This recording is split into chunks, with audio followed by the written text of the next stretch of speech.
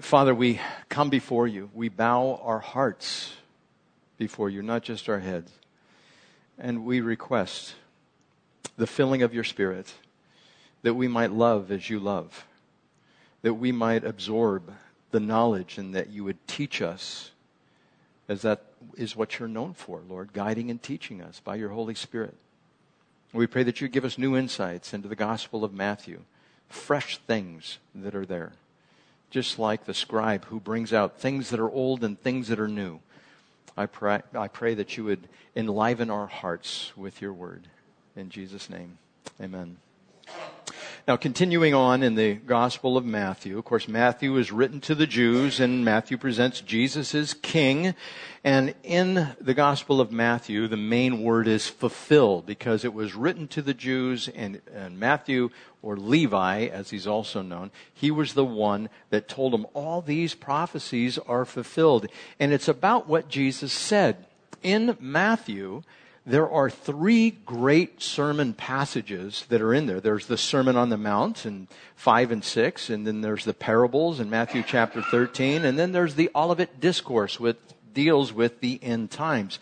And we'll spend some time on each one of those because God wants us to know specifically what Jesus said and what he meant with what he said. Then there's Mark, which is written for the Romans, and he portrays Jesus as the obedient servant, and it was about what Jesus did. And if you look at that, you have a lot of connecting words in there, or a few connecting words, but they repeat over and over, like Jesus did this and now Jesus went over there and immediately he did this. And so you hardly get a breath and you go from point to point to point. It's almost like a motion picture, where another gospel is like a snapshot. But this one, Mark, it just moves and moves and moves. It's probably the first gospel ever written. Luke was written to the Greeks. Luke presents Jesus as man, or the Son of Man. And it was about how Jesus felt. Because the word that comes up in there is compassion. And Jesus had compassion on the multitude. And so you see him as a loving Savior. And then John was written for the church. And some people say for the whole world. It presents Jesus as God. And it was about who Jesus was. Along with, if you go to Hebrews chapter 1, verse 8, it says that Jesus is not one of the angels, but specifically John spells out that he was the creator of the heavens and the earth. And so getting back into Matthew, we saw the baptism of Jesus, the baptism of the Holy Spirit, and then there are other baptisms which I talked about before. There's water baptism, there's suffering, there's fire, there's for the dead, there's into the cloud, there's into the sea, and there's into Moses. But the next one we're going to look at, since John the Baptist talked about it, was being baptized by fire. A disciple is for baptism with fire as smelting is for metal. Now, I don't know how many videos you've watched of a smelter. Sometimes these things are huge. It takes a crane with this big bucket. The bucket can be as wide as this stage, and it's filled with molten metal that is in there. And sometimes they mix iron and they mix not chrome. They get chrome from that, but they mix nickel in there. They'll take zinc and they'll throw different metals in there to forge particular types of steel. And then they boil it, they heat it up so hot, it's a liquid form, and they skim off the slag off the top. Now, for anyone who's ever taken metal shop, when you do some welding, there's always slag that develops, and you got to crank that stuff off there, you chip it off. And that is just ugly stuff. You take that out. That's not the purity. Same thing with gold. They heat up gold, and on the top forms this slime, this impurity or silver, and they screed that stuff off to where you get the pure gold, the pure silver, or the pure platinum. So there is this idea of baptism, and it has the idea of being placed into or dipped into fire, just as one would dip something into water or someone into water. Now, I don't know what kind of picture that paints for you, but it's kind of hot. It's kind of destructive. But on the other hand, it's kind of purifying if you think of gold and silver. And God often uses that metaphor when it comes to the idea of being baptized by fire. So what is the purpose of baptism with fire? Well, we know 3 guys who went through an actual baptism in real fire. Now, most of you know who those guys are. Who are they? That's right. You got the Daniel and the lion's den all through the book of Daniel. These guys were thrown into the fire. Now, would you volunteer to go into a pit of fire? Would you volunteer at the cost of your confession of Christ? See, that's what they were doing. They would not bow down to the image that Nebuchadnezzar had set up. You know, here's the throng, the multitude. When the trumpet blows, they're all supposed to bow down and worship this image which is out there. And you look out in the multitude, and you see these 3 guys standing. What? They haven't bowed down. Don't you know you'll be thrown into the furnace if you don't bow down? So Nebuchadnezzar says, get those guys up here. And he likes these guys. Right? He appointed them as leaders over the people there in Babylon. And so shows up, and I've listened to the audio on this, like an audio Bible, and it seems like Nebuchadnezzar is a little mad, but I don't think in the text he's mad. I think he turns to them and goes, come on, guys. Now, just do this. When the trumpet blows, I want you to bow down, all right? And they said, oh, great king, live forever. We don't have to debate with you on this thing. This is Bill's version. We don't have to debate with you on this thing. We're not going to bow down. And if you throw us into the furnace, hey, you throw us into the furnace. And God can deliver us if he chooses to do so. But if he doesn't, that's okay. Then Nebuchadnezzar got mad. He goes, heat that thing up! And he heated it up so hot. Have you guys ever been next to a furnace that is just scorching? Maybe you've had pottery classes, ceramics. There's this process called raku. And what you have to do is you heat that furnace up to about 3,000 degrees. It's a kiln. And then you have to put on this protective gear, and you have to open the door to the kiln, and it's just blazing. It is red hot. And you take your nice little pottery, and you put it in there with some tongs as you're going, you stick that thing in there, and you've got your protective gear, and you can still feel the heat. You're going, oh, this is hot. Right? You put that in there, and then you're supposed to grab things like hay and straw, and you throw the hay and straw onto the ceramic piece, and it makes it crack, and the crack gets the smoke in it from the weeds, from the straw that you put in there, and it creates this effect on raku. And what you have to do, you stick it on there, then you shut it for a few minutes, and it's just burning away. Everything's burning off. Then you got to open it back up and take that thing out. And it is scorching. If you were in front of that thing without that protective gear, all your hair would melt off your face. Your skin would be cooked. You'd look like chicken on a barbecue is what you would look like. But these guys, this furnace was heated up probably 6,000 degrees Fahrenheit.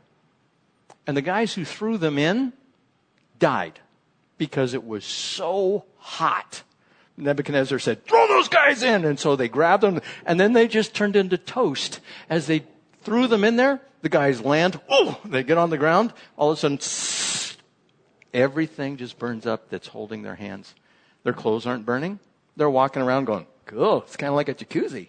It's hot, or it's not hot. It's just kind of flowing everywhere. Their hair was probably going up. Their beards were probably going up. And all of a sudden, Jesus appears in the midst of that baptism of fire. And Nebuchadnezzar can't believe his eyes. He looks at that and goes, what? How many guys did we throw in there? And they go, 3, O king. How come I see 4? Jesus Christ showed up in the midst of the baptism of fire. And then Nebuchadnezzar turned to them and said, you guys, come out of there. And he said the one that was also in there looked like the Son of Man in all of his brilliance walking around in there. So the guys come out and go, hey, king, what's happening? And he couldn't believe it. Oh, the God that Shadrach, Meshach, and Abednego worship, he is the God of all heaven. And he changed it. He was a convert right then, to see that God would do such a thing. But that's an actual baptism by actual fire. Now, many Christians, after Jesus Christ was here, were not so lucky. They were actually set on fire on stakes. And Nero would ride through his garden on his chariot, it is said by some historians, completely naked, screaming at the top of his lungs. And Christians were not crucified, well, they were crucified too, but they were burned at the stake. Fox's Book of Martyrs talks about some of these guys, and that is certainly a baptism by fire. But it's not always a literal fire. It also refers to, as I said before, a judgment and a purification. There's a judgment that will come on believers, and there's several judgments that will happen. But it's a fire as judgment, as portrayed in Scripture, and also a fire as purification or refinement. Now, there is a fire as judgment for the believer. In 1 Corinthians chapter 3, verses 12 through 13, it talks about this time where there is going to be, and it's a metaphor, there's going to be wood, hay, stubble, gold, silver, and precious stones. They're all mixed together on this pile. And fire is set to that pile, and whatever is burned up, whatever remains, is our reward. Our reward is given to us for the things that we do, say, believe here on earth. We get one chance to do this and to build up for ourselves a treasure in heaven. If we are lax on it, we might have a ring when we get done. If we are given our full effort to serve in the Lord, your pile might be as big as this room or as big as a stadium. And I'm speaking metaphorically. I don't think you're going to get up there and say, look at all the jewels I got. It's not going to be like that. God is probably going to bless you with honor and glory and position and responsibility. And we all will happily take it on. We will not say, oh, that's so much. We'll say, yoo-hoo, yeah, let's go. Oh, it's great. We're going to think it is wonderful, like having treasure. But the bad works, the wood, hay, and stubble, are everything that we have done for selfish motivation. We have decided to go out and do whatever we want to do for us. It's like I was talking last week. I didn't get into Matthew, and I was talking about we who are in church. We don't come to church so that we get ministered to. We're supposed to come to church so that we might minister. That's the point of being a mature Christian. A young Christian doesn't look at it that way. An immature Christian whines, complains, moans, wants to do things that benefit themselves rather than giving up themselves, offering their bodies as living sacrifices. Romans chapter 12, verse 1. That's the immature Christian. God calls us onto maturity. And so when we arrive for worship, we're here for worship. Why do we come for worship? Or why do we not come for worship? It shouldn't be for ourselves because I don't want to. I don't want to do this. We arrive here for the sake of Christ, for Him, not for us. And why do we sing together as a group? For the sake of Christ and for the sake of each other. How nice does it sound when everybody is singing and there's harmonies? I can remember sitting where you are in church, and I would pick out these harmonies. I go, oh, that sounds so cool. All right, praise the Lord. They can sing. And everybody sings together. It's great. But if somebody misses that, they're acting selfishly. And we need not to act selfishly. We want to make sure we're acting in accordance with what God wants us to do that pleases Him and not ourselves. And that is difficult. That is the task for all of us in here. Now, when it comes to this fire as judgment for believers, 1 Corinthians chapter 3, 12 through 13, there is also the judgment for believers that's referred to in 2 Corinthians chapter 5, verse 10. And it says, we all must appear before the judgment seat of Christ. And that is where this 1 Corinthians chapter 3 takes place. It's where we stand up before God and this judgment comes and the fire comes to the pile, metaphorically speaking, and that is when God gives us our reward. So that's what the judgment for the believer, the judgment by fire is. Then there is this judgment for unbelievers. Isaiah 66 verse 16 says, for with fire and with His sword the Lord will execute judgment upon men, and many will be those slain by the Lord. And so this baptism of fire, or for with fire the Lord is going to judge. prophets have this ability. Some prophets have had this ability to speak fire out of their mouths. And that's going to happen with the 144,000 in the book of Revelation in chapter 7 and chapter 14, specifically the two prophets that are going to come are going to be able to call down fire from heaven and they will consume people.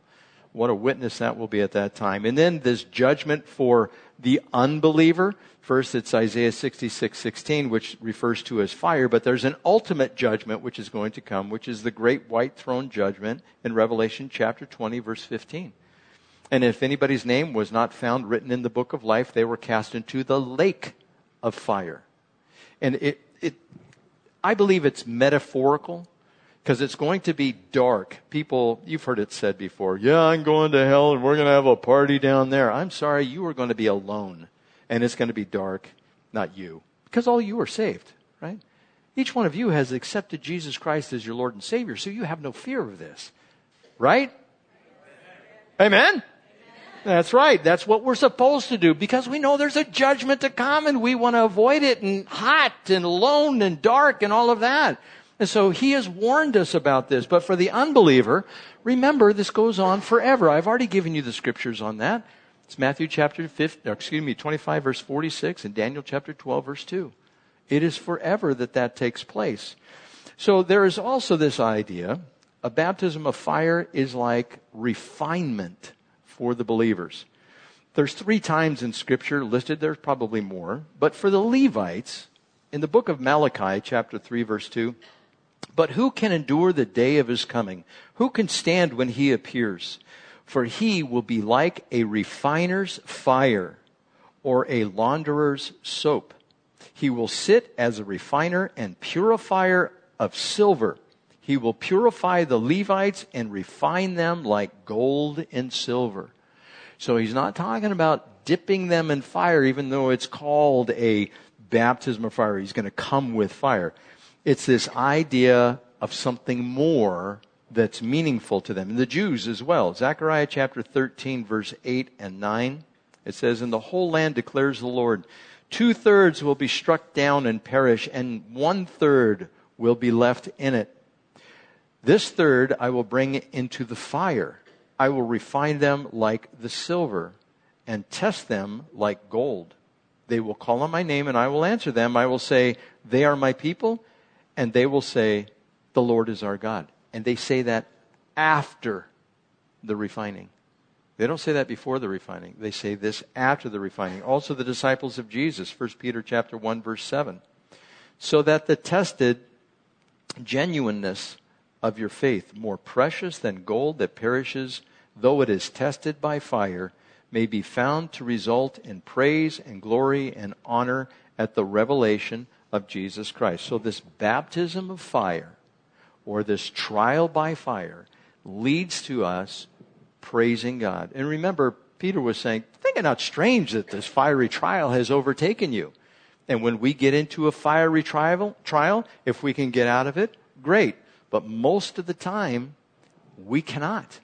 We find no way out. Everywhere we turn, the trial follows us. It's kind of like tying a torch to a fox's tail.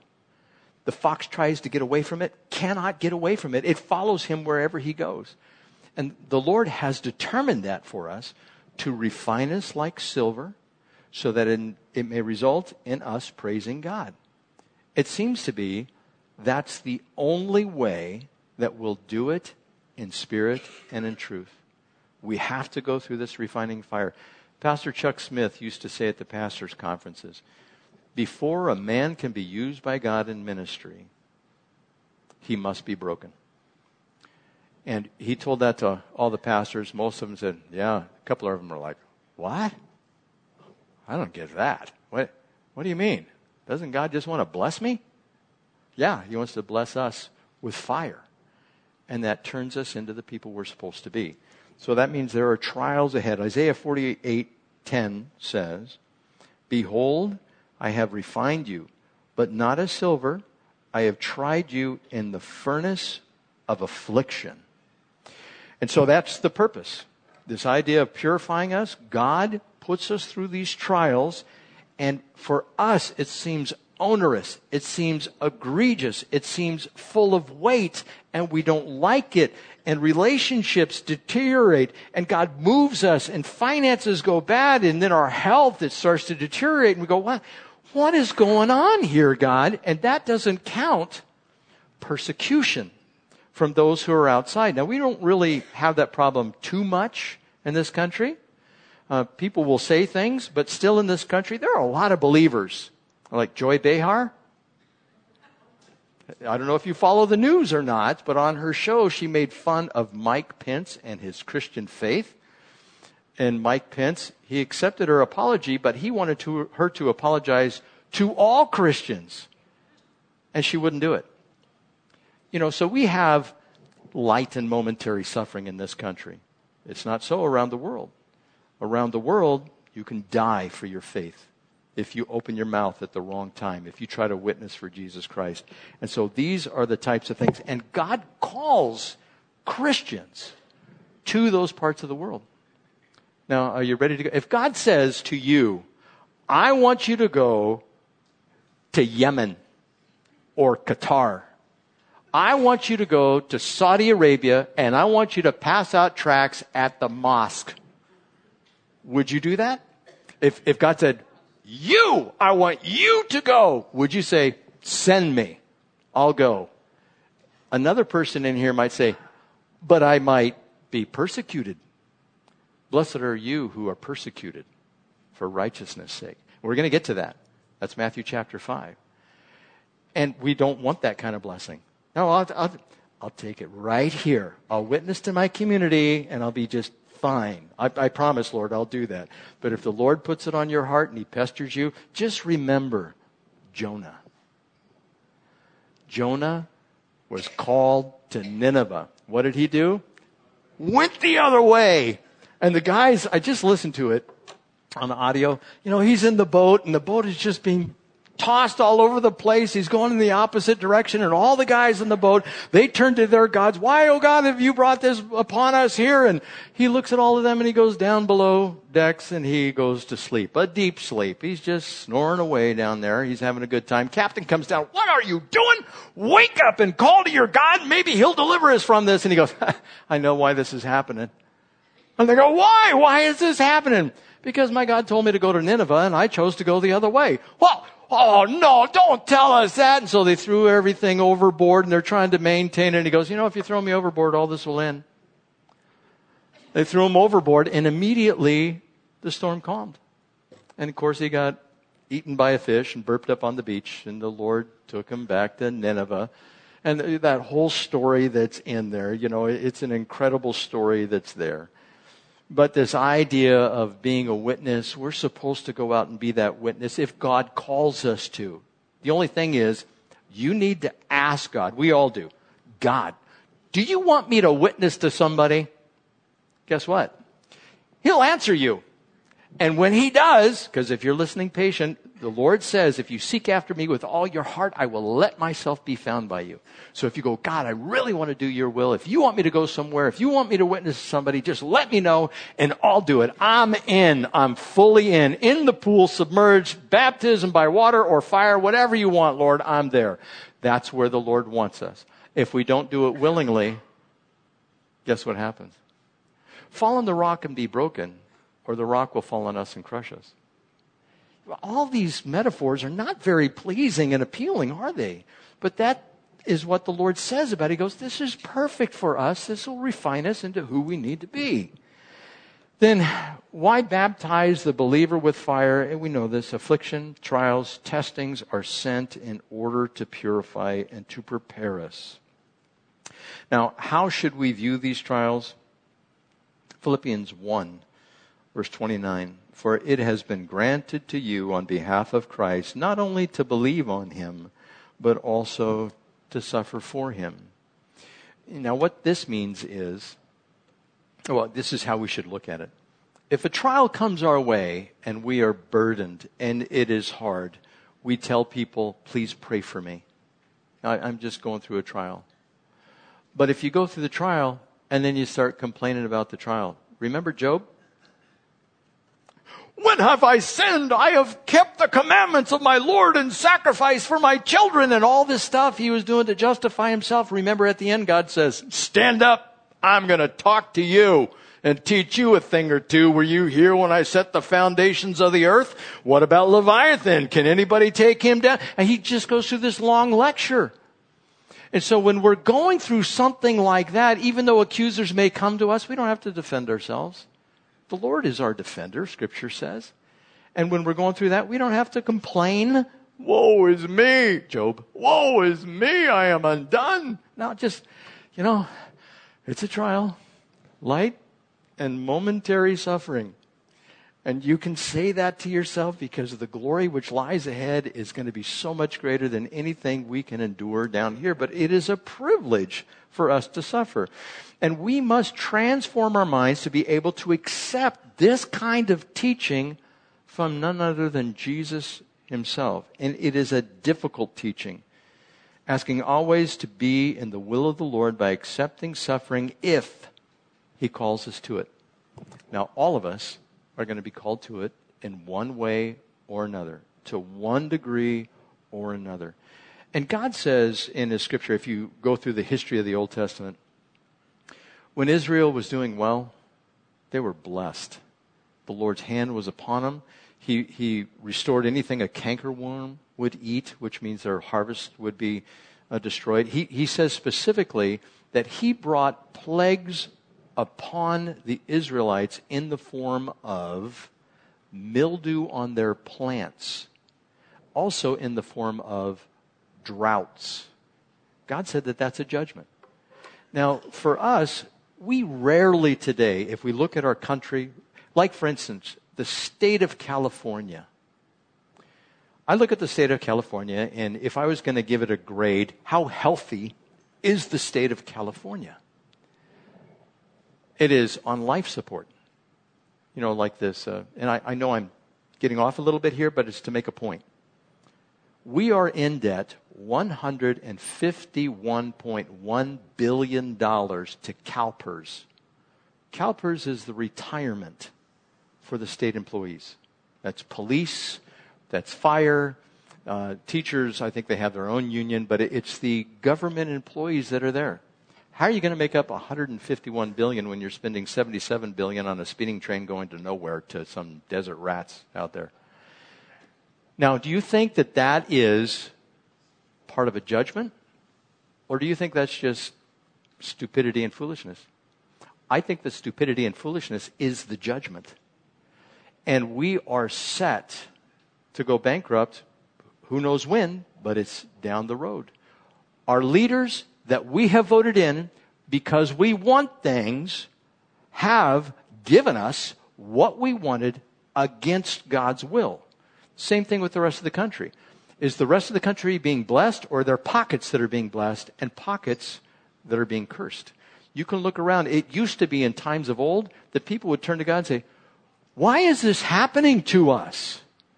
God tells us in his word, if the Israelites repented, he blessed them, and he blessed them with good leaders that made good decisions. If we live for ourselves, even as Christians, we get what we deserve in the form of judgments, whether it's plague to our crops, whether it's bad leaders, whether it's bad infrastructure, the people who run things, not just the leaders. All of that is a judgment, and that's how we're supposed to look at it. And if we look at it that way, we say, God, forgive us as a people. Remember, Daniel interceded for the nation, the Israelites that were in exile. He said, we have sinned. It's not just Father, or Daniel saying, Father, they have sinned. Please forgive them. He said, no, we have sinned as a nation. And that's why they went into exile for 70 years. So God will judge the unbelievers and the believers with fire. For one, it means their destruction, the unbeliever. For the believer, it means purification and holiness. Now, there are judgments, specifically 5 of them, that are dealt out in Scripture. The first one, of course, I've already talked about, is the judgment seat of Christ for the believers. It's called the Bema seat. And that's the word in the Greek. That's where the believers, we get our reward at that time. Then there's the judgment of regathered Israel. Israel has been brought back into the land. The Lord has told us that those people, that generation that is in the land, and in Matthew chapter 25, it says, that generation will not pass away till all these things be fulfilled. And it's talking about the tribulation period. So the nation that is in Israel right now is going to remain until the tribulation is over. And after that, God is going to set up his throne, Jesus will, right inside the Temple Mount area. In the temple, he's going to come back on the Mount of Olives, walk across and be over there, according to Zechariah. And he's going to go into the temple and take a seat and rule from there. And water's going to flow out of there, and it's going to go towards the Dead Sea. And the Dead Sea will once again flow into the ocean and the Red Sea down there, and it will be stocked with fish. And there'll be so much fish. Abundant life is going to be down there. That's what is lying ahead. But the Israelites must go through this time of tribulation, this time of Jacob's trouble, and it is a judgment on them, and most of them will die. Just like most of the Christians will die during that time. We've been raptured, but the Christians, the ones who become Christians during the tribulation period, will be rescued, but rescued by probably losing their head, going to the altar of God. God resurrects them, and they come back and rule and reign with God 1,000 years here on earth. So that judgment is coming to regathered Israel, the Israel we see now. That country will suffer during the tribulation period, which is God's judgment. It says this even in Daniel chapter 12, verse 1. At that time, Michael, the great prince who protects your people, will arise. There will be a time of distress such as not happened from the beginning of nations until then. But at that time, your people, everyone whose name is found written in the book, will be delivered. And he will deliver Israel from the hands of the enemy. Then there's the judgment of the living nations. Now this one, we are in a nation. The nation is called the United States of America. How we treat Israel is going to be judged. Every generation of every nation is going to be judged. Like for instance, how will the nation of Syria or Lebanon or Jordan or Egypt or Iran or Iraq be judged in how they treat Israel? They are going to suffer. What about us? Are we going to be judged by that? Let me read you something here. In those days, and at that time, when I restore the fortunes of Judah and Jerusalem, I will gather all nations and bring them down to the valley of Jehoshaphat. There I will enter into judgment against them concerning my inheritance, my people Israel. For they scattered my people among the nations, and pay attention to this, and they divided up my land. Have we had a hand in that? You know the Gaza Strip over there, the West Bank? All of that, we have decided that's best. We'll make that Palestinian, and the rest you can have as Israel. The last administration wanted to divide it up even more. They wanted to go back to the borders of 1967, dividing up the land. God says specifically, he will judge the nations that do that. That's us, ladies and gentlemen. We better not have a single hand in trying to divide up the nation of Israel. Look what else they do. These nations. They cast lots for my people and traded boys for prostitutes, and they sold girls for wine that they might drink. How bad is sex trafficking in the United States? In San Diego, it is horrendous. Just talk to Les and Marjorie. They're involved in that. And it's all across the country. Ladies and gentlemen, that is us. And so we want to make sure as a nation, now we get judged individually, but as a nation too, I don't know how God works this out, but he clearly declares that he's going to judge the nations as well. So how that works out, I am not sure, but there's surely a judgment coming. Then there's the judgment of fallen angels. Jude verse 6 says, and the angels who did not keep their position of authority but abandoned their own home, these he has kept in darkness, bound with everlasting chains for judgment on the great day. And this is probably the great white throne judgment. And then there's the judgment for the unbelieving dead, which I have already referenced in the book of Revelation. It's talking about the great white throne judgment. So this judgment is coming. And for us, we don't have any need to fear judgment because we have received the mercy of God. And because we have passed through the mercy of God, we have avoided the judgment. And that's the great thing. And if you look at the Old Testament and the New Testament combined, as I went through just a few weeks ago, the wrath of God, this judgment is ubiquitous. It is over everything. It is over the creation of God. And we're planning. Our folly is just so big. You know, we are planning. The smartest people on this planet are planning for us to get off. Why? Because we're killing our own planet. They make movies about this stuff. How we have to get off because we're killing the planet because we breathe. And there are cows that have gas and we're going to die because of all of that. And they have this panic thing and they say, we got to go to the planets. And so they're looking in our own solar system. Where can we go? We can inhabit the moon, right?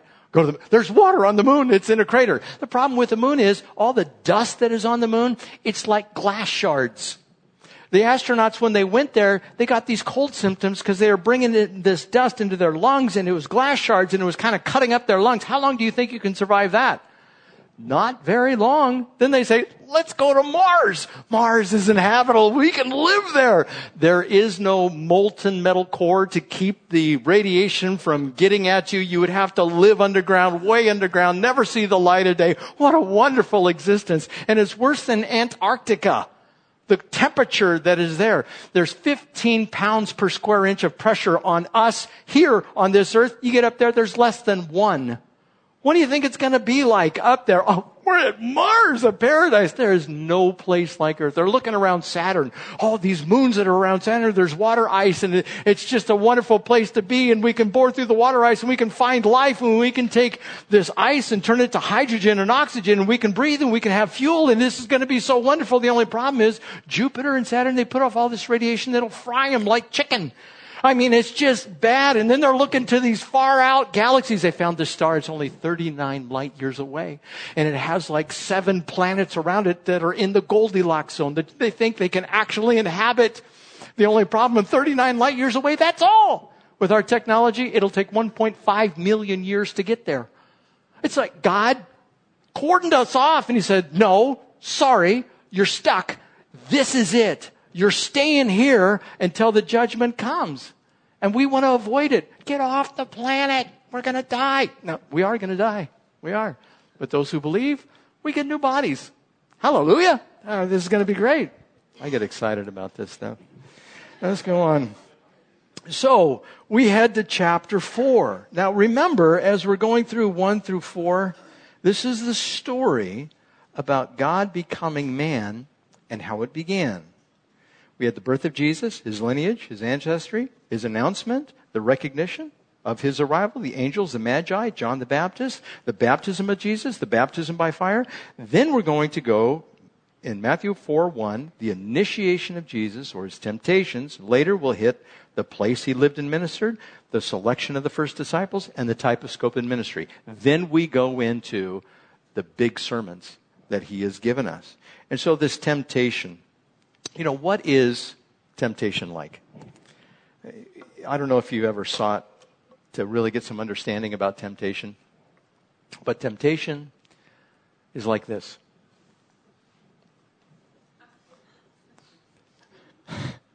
You know, as I look at you, you're going like that, right? What is this? It's a lure, right? Now, if you go fishing, now, I've been under the water and I've seen these things. Specifically, a barracuda. Now, these barracuda, I have been diving in these areas where these barracuda, I think they call them, oh no. Because when you see it, you go, oh no. Because I was just floating out there once. I was snorkeling, actually. And I turned around. And there is this barracuda. He had to be 6 or 7 feet long. And his teeth, I could see his teeth. And he was from me to this plant. And I turned around and go, oh, whoa, hello, and he's just looking at me. He said, can I eat you? Can I not? That's what he's asking. But if you see these other ones, these other barracuda when I've been diving, you'll see them in the distance. They're just kind of going, and then they decide they want to check you out. And so they slowly meander over to you, and I've seen these barracuda come up within 3 feet and just look at you. I mean, they're just looking at you like this, going, what is going on? But a barracuda, you take something like this, and you go through the water, it goes, whoop, and it just, squirrel! It takes off. It just starts going for it. I mean, something shiny that goes through the water, and it is tempted to go after it. Now, with this type of lure, what comes with it? A hook. And so something enticing for the barracuda comes along, and it goes, I want that. It bites it, and what happens? Death. That's how temptation comes to us. This is specifically spelled out in James chapter 1, verses 13 through 15. When tempted, no one should say, God is tempting me. For God cannot be tempted by evil, nor does he tempt anyone. But each one is tempted when, by his own evil desire, he follows lures and gets hooked. No, it says, and he is dragged away and enticed. It says dragged away. A fisherman is dragging that fish out of the water. It says, then after desire has conceived, it gives birth to sin, and sin, when it is full grown, gives birth to death. And the fish is going, I shouldn't have gone for that. But by his nature is to go for the fish. Our nature is to go for sin. And God says, don't go for the lure. Don't do it. He says, it's out there, and we'll see these shiny things go by, oh, what was that? Just like your eyes did. When I put that thing up there, what is that? And with sin, we'll be attracted to it. Now, this is what Jesus went through. When it says Jesus was tempted, did he want it? For instance, how many people in here are tempted by eating snails? Not at all, right? How many people are tempted by chocolate? Oh, me! Sign me up. Dark chocolate, melted chocolate, milk chocolate, chocolate, the strawberries in chocolate. I mean, it's just like we get tempted by that. So, I shouldn't, but I will, and you go for whatever it is. That is how Jesus was tempted, and he didn't go for it. He wanted it. Otherwise, if he didn't want it, it's not a temptation. We say, well, I don't want that. That's not a temptation for me. Are you kidding? I don't want it. No way. It's not for me. Jesus wasn't experiencing that. Jesus, in his flesh, was experiencing temptation. I'm going to develop this further next week. I want you to read ahead in Matthew chapter 4. Go through it, being tempted to do evil, or being tempted to be complacent, being tempted not to study, being tempted not to go to a study, being tempted to do things of the world. And the Lord says, resist. May the Lord give you the power and the strength by his Spirit working in you to say no to those things that we are attracted to. And I know he will if you submit to him, if you ask, if you say, please, Lord, help me in this temptation. And he promises to deliver us if we are willing to fight the fight. Let's pray. Father, we thank you for your word, the insight that is there. We thank you for showing us how this world operates and what is in front of us and what is harmful and what is good. For you are good. You have given us what is wonderful, what is pleasing. You are the fountain that brings all blessing. We give you thanks for that. In Jesus' name, amen.